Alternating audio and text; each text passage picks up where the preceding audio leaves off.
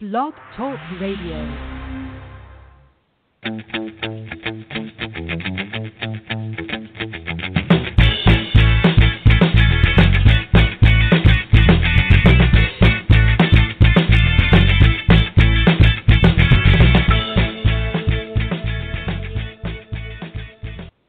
Hello and welcome, Nationals fans, to our first live dogcast of the new season.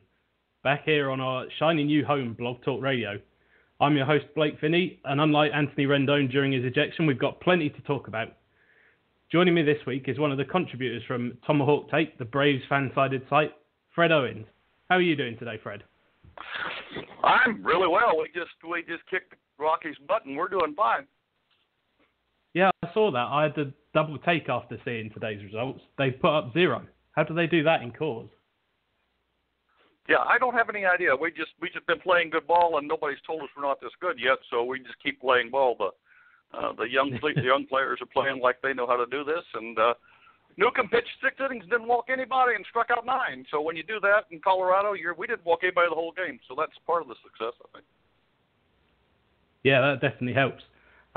So, as you may have guessed, Fred's here to help us look ahead to the Braves series coming up.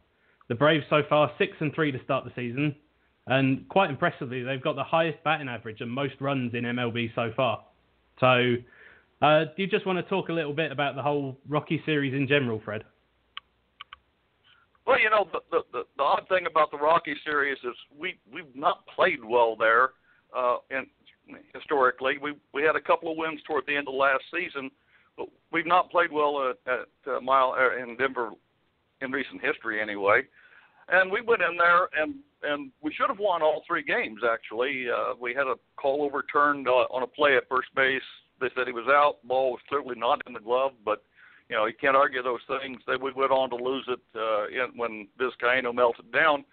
But aside from that, we played as well or better than the Rockies in every game. The bottom half of our lineup hit really well the first 2 games, and the last game and a half, the top Albies and NCR, they started hitting as well. We got to their pitchers early. We forced them into the bullpen, and I know they have a good bullpen, but we forced them into it early a couple of games in a row. It stretches them out. Nobody told us we couldn't, so we kept doing it. Yeah, it's pretty impressive going in there and winning 2 out of 3. I think one of the players I was really impressed by was Ozzie Albies, hitting 2 home runs. Yeah, Ozzie's really a talent. I mean, he looks like a little guy, and until you see him with his shirt off, this dude is ripped. I bet he's got like 2% body fat. He's solid muscle, and he can fly. And he started off a little slow. He was like 2 for his first 20, but he's now I think 8 for his last 20. And he took one out out of the ballpark today. Seems like he's got his mojo back, and he's doing really well out there. And between him and Swanson's a better player with Ozzie beside him. They like each other a lot. They get along. They're close friends, and he really is made better by having Ozzie beside him in the middle of the infield. Swanson's played perfectly. Ozzie's played great ball. He made a couple of plays in this Colorado series where he took one ball that was hit over the mound. He came from second base behind the pitcher's mound and threw back to first base, nailed the runner.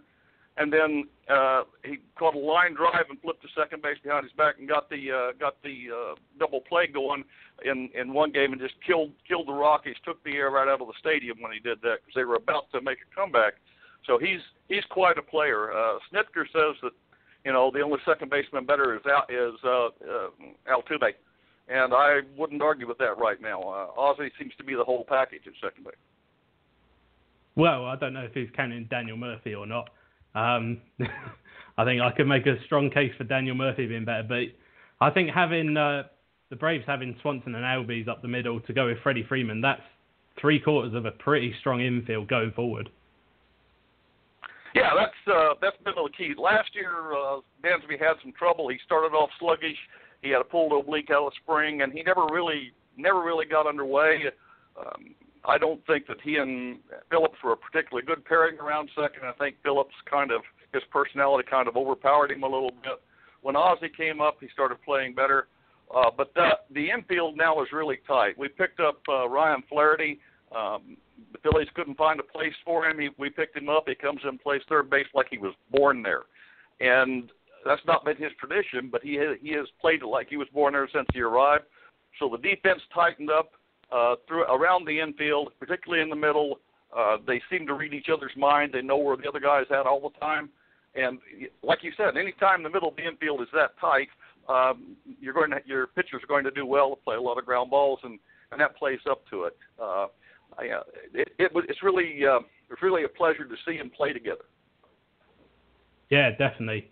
I think while I've got you on, I think one player that everyone wants to know about that isn't even on the Braves yet is Ronald Acuna. He's due up on April 14th when the Braves can get an extra year of control on him. So give us the sneak preview of Ronald Acuna for people who haven't already seen him mashing in spring training. Well, if you haven't seen him, you've missed a really quality ball player. True five-tool player, hits for power, runs, steals bases, defends well, has got a cannon on his shoulder, enjoys playing the game, got a smile on his face all the time. He's 0 for 8 to open the season at Gwinnett. I'm sure he's not smiling much about that. But he's the real deal. He's a full package. I don't know if there's anybody I could actually compare him to on the field. I mean, he reminds me a little bit of Torrey Hunter, but he's got more power. He's got a better arm. He's just really he's a joy to watch. You see some players play the game, and it looks like they're struggling to enjoy themselves out there. He goes out with a smile on his face, much like Albies. They go out, smile on their face. They're going to have fun when they go out there, and they're going to play hard, and they enjoy it. So I think, he's going to be up, I don't know, they could bring him up the 13th or 14th. They may delay that until we hit a bump, because right now we're playing really well. But keeping him for the extra year, I'm not sure it makes any difference long term, because I expect him to try and extend him. But it doesn't. There's no point in bringing him up early, particularly 2 weeks ain't going to hurt us, and it's a smart move in terms of control. Yeah, I was watching Bull Durham the other day, and you don't mess with a streak no matter what. And I think Preston Tucker's been playing quite well in left field so far. I think he definitely impressed in the previous series against the Nats. So if he's playing well, why do you need to rush Acuna? Especially if, I know it's only like 2 games, but if he's 0 for 8 to start the season, why bring him up and mess with the streak, like you say? Yeah, that's true. And, when Acuna starts hitting, the AAA pitchers are going to be crying, because he's going to, when he goes on a tear, he goes on a tear, and he's going to wake up and get it going. But Tucker, the last series when we played you all, Tucker was the star. The home runs he hit really were death blows in a couple of cases. They were at the right time. They put a lot of impetus into the team. They picked us up, and he's been a revelation. I have a friend who's an Astros fan who I chided. I said, you've got John Singleton down in Double-A ball, and you're paying him $2 million this year. And here's Tucker. You DFA'd him, and he's hit better than Singleton in the last 2 years. You guys made a really bad mistake. Thank you very much. Well, they let J.D. Martinez go in a similar move a few years ago as well, and that's panned out pretty much the same. Well, Martinez wasn't that good a hitter in Houston. He got to Detroit, and Miggy got a hold of him and turned him around. And, that was J.D. Martinez thing. He and Miguel Cabrera fixed him up. But, yes, it's the same sort of thing. You hate to see players leave and come back and kick your butt, but they do that all the time. That's the way baseball is. Yeah, definitely. So now we're going to look ahead to the individual matchups that we've got coming up. So first up on Monday at 7:05 Eastern Time, we've got Julio Teheran against Max Scherzer. Obviously a big name matchup, but I think Julio Teheran's been struggling a bit lately. I think since 2015, his ERA against the Nationals is 5.08, which is ridiculous. What's changed with Teheran since the dominant pitcher that we saw at the start of his career? If I could answer that, I'd make a lot more money than I'm making. There's 2 things I really expect tomorrow or Tuesday. I expect Mad Max to be on a mission to come back and show us that he's Mad Max. And when he's on, nobody beats him. All you can hope for is a mistake. And this is a Cy Young Award-winning pitcher, and you've got to hope that he makes a mistake, hangs one, and you can get a bite and get a run, and then grab on, hold it. Julio, there's a couple of things with him. First of all, he didn't really like throwing to Chris Stewart, the catcher that we had brought in at the last minute after Flowers got hurt, and everybody kept hitting Suzuki. And while Stewart did well in terms of actual physical catching and throwing and that kind of thing, I didn't feel that Julio was comfortable with him with the setup behind the plate. They didn't seem to be on the same page a lot, and that's not the whole thing. I mean, some of this, he's lost some velocity. He was 91, 92 with a nice little slider, and he's down now to 90, 91, sometimes 89. The slider doesn't have quite the bite, and he's throwing a lot more two-seam fastballs for some reason. But that wasn't really, when he was having those great ERA years, that wasn't really his thing. His thing was the four-seamer, and then he would throw you a little slide piece and change up, and he was painting corners and doing things. And in the last 18 months, he's not really been that sharp, and the power's down, velocity's down. And I think some of that's got to do with the backstop, and I think some of that's got to do with SunTrust Park is in his head a little bit. I don't know. I was an advocate of getting one of the old pitching coaches that worked with him well to come back, but the Braves aren't going to do that, obviously. I don't know. Julio at his best can be a really dominant pitcher, but he hasn't been that guy for a long time. And right now, Mike Foltynewicz is probably the best pitcher in the staff. You get him in the middle game, and Julio is sliding down. He's probably a 3 on the staff right now. Yeah, I pretty much echo what you say. I think Nats fans know all too well that when we watch Max Scherzer, we're on no-hitter watch every single time. And obviously, the last game against the Braves is going to be an exception compared to normal. And obviously, with a hot offense like yours so far, I don't know if it will be a done deal, but you would fully expect Max to outpitch Tehran. Obviously, in the second game, Fred may have jumped ahead slightly. We've got Mike Foltynewicz against Steven Strasburg on Tuesday at 7:05 p.m. I was really impressed with Foltynewicz in his start against the Nats last time. 5 1/3 innings, 4 hits, 1 earned, 2 walks, 8 strikeouts as well, which has kind of been one of his calling points. So just give us another taste, because before we've seen a guy who's had a lot of raw stuff but not quite putting it together. What's changed this year? Well, a couple of things have changed. First of all, if you look back at Mike when he first came up, I got confession here. I started out in Illinois way back in the dark ages when there were only 8 teams in each league. Mike is an Illinois guy. I spoke with him at spring training a couple of years ago, and I like him a lot here. I've been holding off these guys that demand him being put in the bullpen because he had a bad year as a rookie.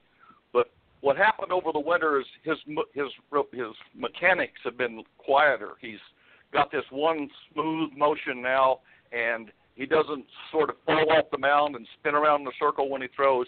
He throws the same mechanics every time, and he's in control of that out there, and it's worked a lot. And the other thing is he understands that the umpires are going to make bad calls, and he can't do anything about it. In the past, he would get upset when the umpire clearly miscalled strikes, and it would get inside his head. This year, we had one instance in the game where the umpire made 2 really bad calls on him, and in the past, that would have been it. He'd have blown up and been gone. But this year, he's under control. He knows that he can throw that strike. And the good thing about Mike is that he's getting better every time he goes out there. His first year up there, he went 7-8 innings and was throwing 97, 98 in the 8th inning on the paint, and then he would have a really bad game. He still got that 97, 98 tucked up in his arm, and as soon as he matures through the season, you're going to see him go deeper and deeper into the games. So basically, it's maturity and mechanics have improved. I got to tell you now, I'll say this: I picked Strasburg to win the Cy Young this year. I don't think there was a better pitcher in the league after the middle of the season last year than Strasburg. Everybody's waiting for him to do this. I have tremendous respect for him and what he's fought his way through. I think he's going to win the Cy Young this year, unless something bad happens. I hope he has a bad day against us, but I wish him good luck every time except he pitches against the Braves. Yeah, I tend to agree. He was absolutely flat out dominant down the stretch last year, and it kind of culminated in the 2 starts in the NLDS. Obviously, we won't talk about Game 5 of the NLDS, but watching him pitch, he really matured a lot last year. And then I think his issue is he has his teammate and Clayton Kershaw in the same league. That's probably the only thing stopping him from really making a serious run at the Cy Young. One thing I did notice is Freddie Freeman absolutely kills him. He's .375 with 4 home runs in just 40 at-bats. Nats fans are unfortunately way too familiar with Freddie Freeman. He's just a Nats killer in general, I guess. Do you see any similarities between Freeman and Harper in terms of they absolutely own the Braves and Nationals, respectively? Well, you got to look at Harper and say he owns most teams. Okay, this is a superiorly talented player, and now that he's got these big boy pants on, and isn't trying to show off all the time. He is a force. He owns Julio Teheran. He's got the Braves have a mortgage on Julio Teheran with him. He owns Teheran. Harper, you're going to have to get a little lucky with him, but he's a tremendous force, a tremendous talent. Now that he's not playing with his hair on fire so much, he's a lot better player. He aggravated people when he was first coming up, just a kid, and that happens. But in this year, in his walk year, and he's a lot better player. I think Freddie's not quite in Harper's class in terms of a 5-tool kind of get out and chase him down guy. Freddie's more of a quiet leader. He gets in there and he says, guys, we're not going to lose this game. We're going to do this. And he goes out and he does it. What hurt Freddie is going to hurt Freddie this year is he's already got more walks than Harper. Nobody wants to pitch to him. And, the good news for us is Markakis hit a home run. Who'd have thought about that? And he hit another one today. Nobody would have believed that. He has a handful of home runs a year. And then, Tucker's down the line, and he's delivered as well. So you're walking Freddie, you're getting past the big dog. There's no doubt about that. But it's not like it used to be where you got past Freddie and then there was nothing. The bottom half of the lineup has been really good. But, Freeman sort of owns Strasburg. Harper owns most pitchers. Pulte had good luck with him last time, and if they can manage to keep that going, we'll be all right. But, the underrated player on your team is a guy who got thrown out for laying his bat down. I love Anthony Rendon as a player, and I think, he's a guy that makes a big difference in that team. When he's playing well, he makes everybody better. So, I like everybody knows about Harper, but, some people pass over Rendon because Arenado's out there and there's other things going on. But Rendon's a hell of a player. Yeah, I couldn't agree more. He's one of the players that you take for granted when he's in the lineup, but you really notice it when he's not. And we saw that against the Mets on Saturday. As soon as he was ejected, you had Matt Reynolds playing third and hitting second in the lineup, and it changed everything, really. Yeah, Rendon, since he's been the season he was hurt so much, the Nats would have been, light years better had he been able to play. And, he's quiet. He just does everything, and he does it well, and he hits anywhere in the lineup, and his defense is solid. So, I love Rendon as a player. If you don't need him, send him south. We'll find a place for him. We'll find a place for him to play. He's a really fine ball player, and you need to hang on to that guy because he's really good. Yeah, definitely. I think if Harper leaves, I think Rendon's extension is going to become priority number one. It has to be, yes. Yeah. Finally, we're moving on to the final matchup of the series. We've got Brandon McCarthy against AJ Cole at Wednesday at 1:05 Eastern. This is where you get to be smug and recall AJ Cole's last start, where he went 3 2/3, 10 hits, 10 earned runs, 3 walks, 4 strikeouts. So that all adds up to a 24.55 ERA and 3.55 WHIP. that's definitely not pretty. Yeah, he's not had fun against us in the past, and I hope he doesn't have fun against us again this week. I don't, getting smug against a pitcher because I've seen pitchers. I saw Edwin Jackson go out there and pitch a no-hitter, walk 9 guys, but I don't. On any day, these guys are the major leaguers are really good, and on any day he can go out and beat you. So they're not going to take him for granted. On the other hand, after facing Mad Max and Strasburg, it's going to be a different thing. And you got McCarthy, who has been pitching really well this year. He come into the only question about McCarthy's always been, is he going to stay healthy? And he's been healthy, and he took Colorado apart, and I expect him to continue to play that way. And if he continues to mix his pitches up, he's going to be hard. He's going to be hard to beat for anybody. So I do feel a little more confident about that game than I do the other two. But I don't. These people who say, "Oh, he's no good." These guys are so good. We don't appreciate it sometimes. And so I can, on any given day, I can get beat. So I appreciate him, but I hope we can make the ERA go up to 36.95. Yeah, I think the thing with AJ Cole at the moment is he's not throwing the pitches with conviction. I don't know if he can feel Jeremy Hellickson breathing down his neck. I think Hellickson made a start on Saturday. Obviously, I think he's going to stay down for one more rehab start, but after that, I think he's going to come up and replace Cole. So obviously, this is his last chance to impress. So is he going to falter like he did last time or come up strong? Obviously, in his last chance. You talking about Brandon McCarthy again. In my usual stat reading before the episode, he's actually 0 for 2 against the Nats, but a 2.05 ERA. He's been outdueled by Dan Harron and Max Scherzer, of all people. So, yeah, there is something there. And like you say, if he can stay injury-free, can you expect him to be a fixture in the Braves rotation for this season, maybe beyond? Well, yeah. I mean, the thing about McCarthy is he knows who he is. He's not a kid that says, "Well, I'm this fireballer," and he's not. He doesn't. He knows who he is. He knows how he has to pitch, and he pitches that way.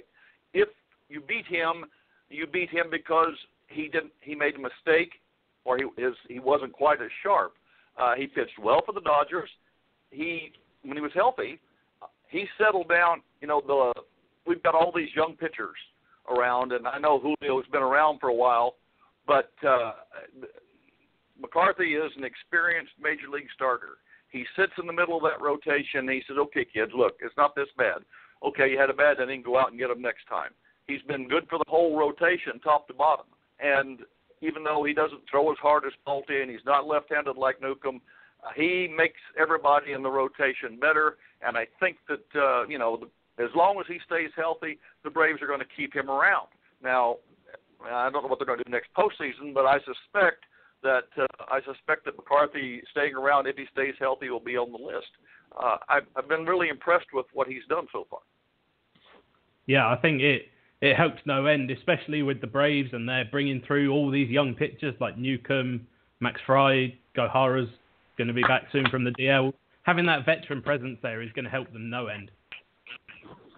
Well, you look at what Houston did last year. They had all these really good pitchers, and then we get out and got Verlander, and he said, "Calm down, guys, I'm here." And suddenly they were a better team. I mean, honestly, we've seen it happen before. Do you see him go out and get that guy in the middle of the year? He says, "Okay, guys, relax. Okay, nobody dies. We're going to go out and we're going to win this." And they go out and do that. Sometimes sabermetrics guys and fans don't understand how important it is to have somebody who's been there and done that, and who can say, "Okay, yeah, it's bad, but it could be a lot better. It's going to be a lot better. Let's go out and do that." So I'm impressed with McCarthy. In fact, and Alex Anthopoulos, and that's the last time I'm going to say his whole name, I call him AA from now on, has done really well in picking up players who fit roles. Shane Carl's been really good in relief. He came out there in Colorado today after Newcomb had given up a double to open the inning up, and he said, "Yeah, but this is all over. I got you back," and they were gone. And he picked up Preston Tucker, who has been the revelation. He picked up Ryan Flaherty, because nobody wanted him, and Flaherty's got something like a 519 OPS. or a 519 on base average. He's a slugging percentage. He's just really killing people, and that's not who he's been, but that is who he is now. Lane Adams is playing well. Of course, he's a hangover for last year, and he picked up guys that were that fit the need and have made the whole lineup better overall. And so that's some of these I rolled my eyes at. I shook my head and went, "What the dickens is he doing?" But he knows that we have to have 1,000 innings out of starters, and we're not going to get that out of the kids. So we've got to have somebody there to help pick it up. Yeah, absolutely. I know Cole was impressive against the Nats. I think he relieved for Tehran when Tehran blew up in the ridiculous run fest. So now on the podcast, we're going to move on to our predictions for the series. So we'll go back to Tehran v. Scherzer. I think you alluded to which way you were leaning for this one earlier. Unless Mad Max has another meltdown, I suspect we'll lose that game. I never count this team out of any game, having watched them this year. But if Mad Max is on, we all know that it's hard to beat that guy. So I would say the advantage definitely goes to you in that. Yeah, I can definitely see that as well. I don't think we're going to blow up Tehran like we did before. I think there's still something there, so maybe something like a 5-2 win for the Nats. So second up, we got Foltynewicz v. Strasburg. This is probably the most notable pitching matchup of the series, and right now I think it is a bit of a coin flip with Strasburg kind of a little bit slow to start and Foltynewicz flying out the block. So what do you think of this one? Yeah, I was going to say the same thing. This one could go either way. Mike raises his game against pitchers who challenge him a bit, and I think that this will be a good match. This game could be, we're saying this. It could be 2-1, 3-2. We're saying that, and they go out and be 14-12, and both starters be gone at the end of 3 innings. That happens. But I sort of think this is going to be a 3-2 game. Because Freddie sort of does have his way with Strasburg, and we've got some protection in there. We might sneak that one out, but you're at home, so it's hard to say. You get the last at bat, and your lineup is really tough, top to bottom. This is a coin flip. This could go either way. Yeah, I definitely agree. I think 3-2 is about a good scoreline. I think probably the deciding factor is, are we going to see the dominant Strasburg from last season? And if we are, I think we might just edge it, but obviously a coin flip. And then finally, we've got McCarthy v. Cole. Like I said, it's Cole's last chance to impress with Hellickson breathing down his neck. So how do you see this one going? Obviously, we know how you feel about McCarthy, so I can probably guess. Well, I have to say that I think we've got a really good shot in this game, simply because after this is one of these things. I don't care who's out there on the mound. Please let it be Scherzer kind of thing. The guys are going to feel better about it. Not that they're going to be put down about it, but I think that gives us a little bit of an edge. And McCarthy's been solid. I think this game could be sort of 4 or 5-2 or something like that in our favor, simply because I don't think you're going to sweep us. This team just doesn't give up, and I think that they're going to stay in there and fight. And our bullpen's been really good. If we get ahead, it's going to be really tight. And the one thing that I question about y'all is that bullpen. How do you do it? Get to the end and do it right. If Strasburg goes 7 innings, yeah, you're probably in great. If he goes 5 1/3, maybe not so much. So I think the bullpen is your issue, and if we get your starter out early and get in there and start beating on those relievers, fine. But I think we're going to beat this one probably 5-2, something like that. Yeah, I think I would probably tend to say you guys will win. Obviously, you're speaking quite highly of McCarthy. It might be something that I have to see, but obviously you started this season well. I have this one as being a little bit of a run fest, and you guys coming up on top about, I think I have 8-4. So McCarthy giving up a few. Obviously the lineup's pretty difficult. But it's interesting that you say the bullpen is a bit of an issue. I think we've somewhat fixed that. It's not as bad as Blake Treinen and closing that we had last year, but I think with Madsen Doolittle we do have that 8-9 punch that is probably up there with some of the best in the league. Maybe not top like the Indians say with Miller and Allen, but I think I think it's definitely becoming a strength compared to last year. Well, the thing about it, as I said, if he gives you 7, your bullpen's really good. If we get him out, if we get any of your starters out earlier, the 5th inning, and you have to bridge that gap and piece it together, that's where I feel you're. I'm not. I think your back end is growing. It's going to be all right. I'm a little surprised you didn't go get Holland, but I think the back end of the pen's going to be okay. Lord knows Vizzy walked 3 guys in a row yesterday and walked in a run. So, ours is not perfect either. But I think that the middle relief is the one place where I think it may be not as good as it could be for y'all. And I think that if we can get to it, this is the old get the starter out early thing. If we can do that, which that's impossible with Max most of the time, and it has been with Strasburg lately. But that's where we're going to have a shot. If we can get them out early, or we can get a couple of mistake runs in there early on and force you to do things that aren't cruise through the game, then we're going to have a good opportunity to take some. And otherwise, it's going to be 1 out of 3 probably. Yeah, I think it's going to be key in getting Strasburg out, because then you've got Cole, who may not last like he did last time, and then you have several bullpen arms pitching back-to-back days. So right. I think I don't think it's so much the bullpen as a whole. It's if you start having to have these guys pitch multiple days in a row.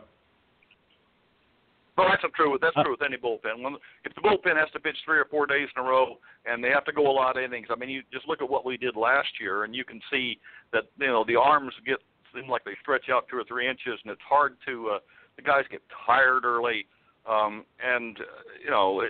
it's really not their fault. They just aren't built to do that. Yeah, definitely. So I think that wraps up our Braves series preview. I'd like to say thanks to Fred for joining us, and where can our listeners find you? Well, thanks for having me over. I enjoy it. I come back anytime. You give me a holler, because I'm, like I said, I told you earlier, I'm hard to shut up when I start talking about my Braves. Business over on Tomahawk Take, and see what I'm saying. I'm on Twitter and at Freddie Owens, and just come on over and give me trouble during the game, and we'll have a little fun. Thanks for having me on. I appreciate it, Brent. Sounds good. Thanks, Fred. Okay, so I'd like to say thanks to Fred and Tomahawk Take for coming on today. It's going to be a very interesting series with the Braves that we've got. So next up, we're going to look back at the Mets series. Obviously, it's not finished yet. We've got Sunday Night Baseball coming up. We had a 8-2 loss on Thursday. Obviously, the Jay Bruce home run, big moment in that game. And then a 3-2 loss on Saturday, a bit of a heartbreaker. Unfortunately, it's been Brandon Kintzler who seems to be giving up a few runs lately and kind of elevating that fastball where he hasn't got the same velocity as some hard-throwing relievers. If he can start getting that down again, get those grounders, then we really could see that law firm establish themselves as the 7, 8, 9 inning guys.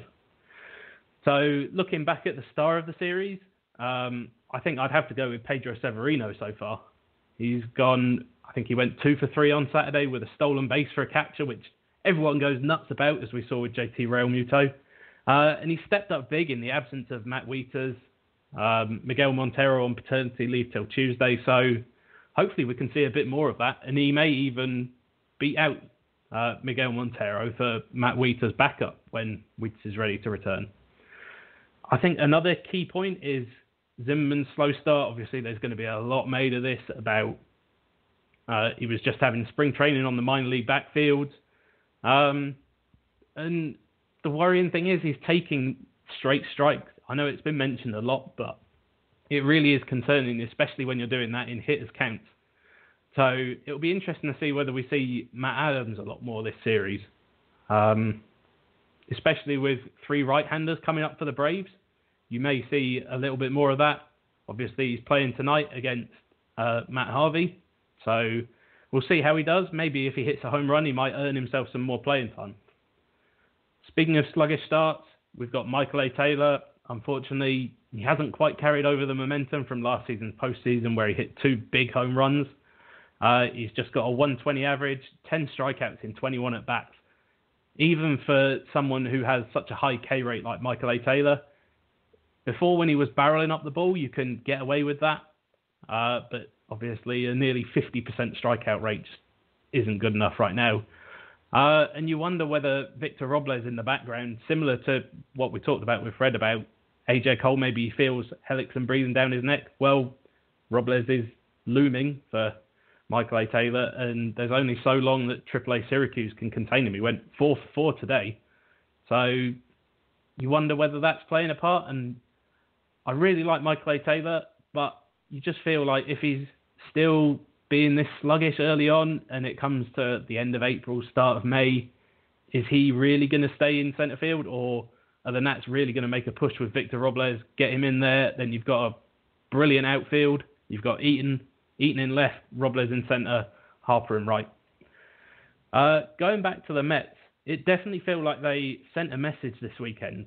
Kind of don't forget them, because a lot of people have been talking about the Phillies preseason as kind of the Nats' nearest challenger, myself included. I thought they were going to excel with their young talent. But obviously the Mets aren't going away. They've got their starting pitching. We've got Zach Wheeler coming up from Vegas for Wednesday. So one of my friends told me that this is the first time the fabled 5 pitchers are all going to be in the rotation together for the Mets. So that's a big deal for them. And if they can keep them all healthy, then they're definitely going to be in it and looking for the NL East title, even, not just a wild card. One of the other Mets who really impressed me this week was Ahmed Rosario.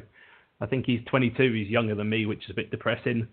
But he could be a thorn in the Nats side for quite a while. He was barreling up the ball. He had a good eye at the plate in this series, which we didn't see down the stretch last year when he came up. He was striking out a lot more than he should. And in the minors, he was a big average hitter, getting on base, taking the walks. So seeing those signs from him for Mets fans, that's a great sign. Obviously for Nats fans, slightly less so. And then finally, we come to Jay Bruce, obviously 4 for 8 with the grand slam on Thursday in the home opener, put a real dampener on it. And he really gives that lineup some extra thump. It starts to lengthen it out from Conforto, Cespedes, Jay Bruce, Asdrubal Cabrera. You really start to get a deadly lineup in there. And kind of the final note we're going to touch on this week is Daniel Murphy, the former Met. Chelsea James tweeted today saying he's about a week away from a rehab assignment. So that can only be a good thing for Nats. We still want him to take it slowly so far. Just me and Drew have constantly reiterated this when we've been on the podcast together. We want him in October. We don't need him in April. So if we need to take our time, make sure he's ready, then do so. So that wraps us up for this week. We've got some good new content on the website. Obviously, we have Drew's interview with Carl Ravitch, also on our Blog Talk Radio, so that's definitely worth checking out. They talk about Bryce Harper, Mike Rizzo, hopefully getting a 25-year contract to stay with the Nats. And I saw that Ross wrote a piece about how valuable Matt Adams is, and especially with Zimmerman's slow start, that's definitely going to be the case. So finally, you can find us on Twitter at District On Deck. Give us a like on Facebook, District On Deck. And again, give us a follow on Blog Talk Radio. We're going to be here after every single series this season to interview some of the other teams. And we'll be back on Wednesday when we have to face the Rockies. So thanks for tuning in, and we'll see you next time.